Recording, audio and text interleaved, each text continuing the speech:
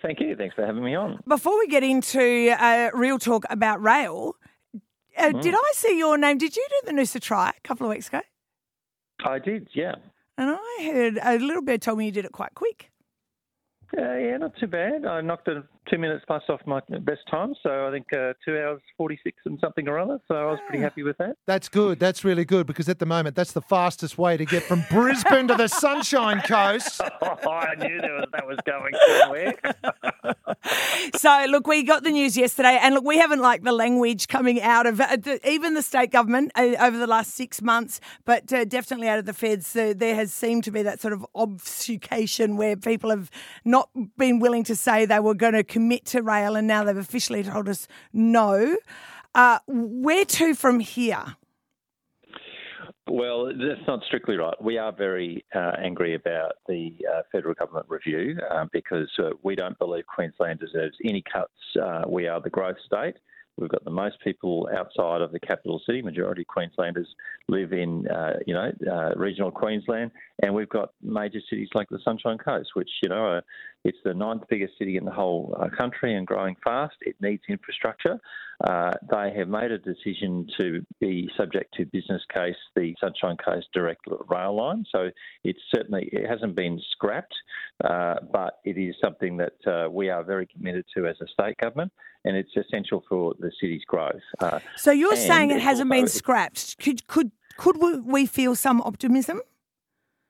Well, we'll be fighting hard for it, and we've been doing the business case because to get a proper scoping and a proper cost. The allocation that had been made last year by the federal government, 1.6 billion, was a notional figure. It really wasn't based on a thorough analysis. So we're doing that work, and we'll have that figure over the next 2 to 3 months. But hang on, Minister, I'm just going to pull you up there because we've seen talks of studies about this project more than once.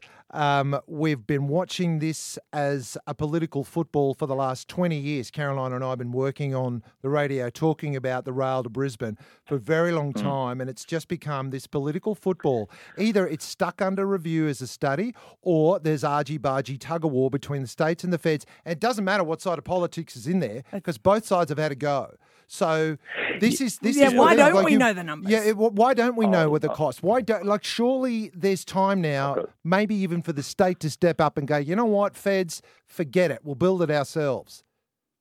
Yeah, look, simple history is we couldn't get the coalition governments over a decade to do anything. They made a last-minute sort of pre-election desperate ploy to say they support it, which was nonsense. The new government was interested in working with us on it to get a proper business case and to get a proper scope and costing. There is a corridor all through there, so that's why it's been around for 15 to 20 years.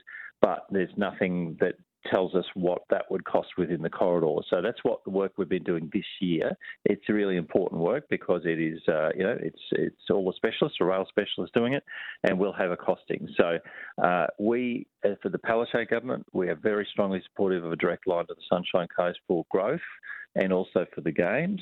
It is essential for the Games, and we'll be fighting hard for it. And, they've said it's subject to the business case. That is what it is. Because it's not going to get any cheaper, is it? They could say now it's going to triple in price. Well, it's just going to keep. But even in the last 5 years, labour costs have gone through the roof. Like the more you wait, the more it's going to cost, right?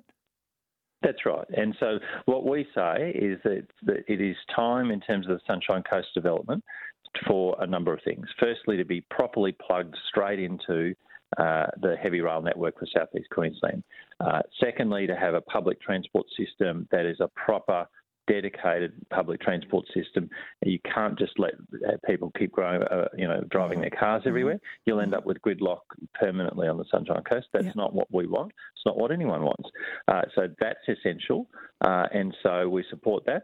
And the Mooloolah River interchange has to happen because without the Mooloolah River interchange, you can't then do a proper public transport system because when you do the Mooloolah River interchange, around Maroochydore, you then take some of the pressure off the current road network, which then gives you the ability to put, whether it's busways or light rail or whichever the final form it is.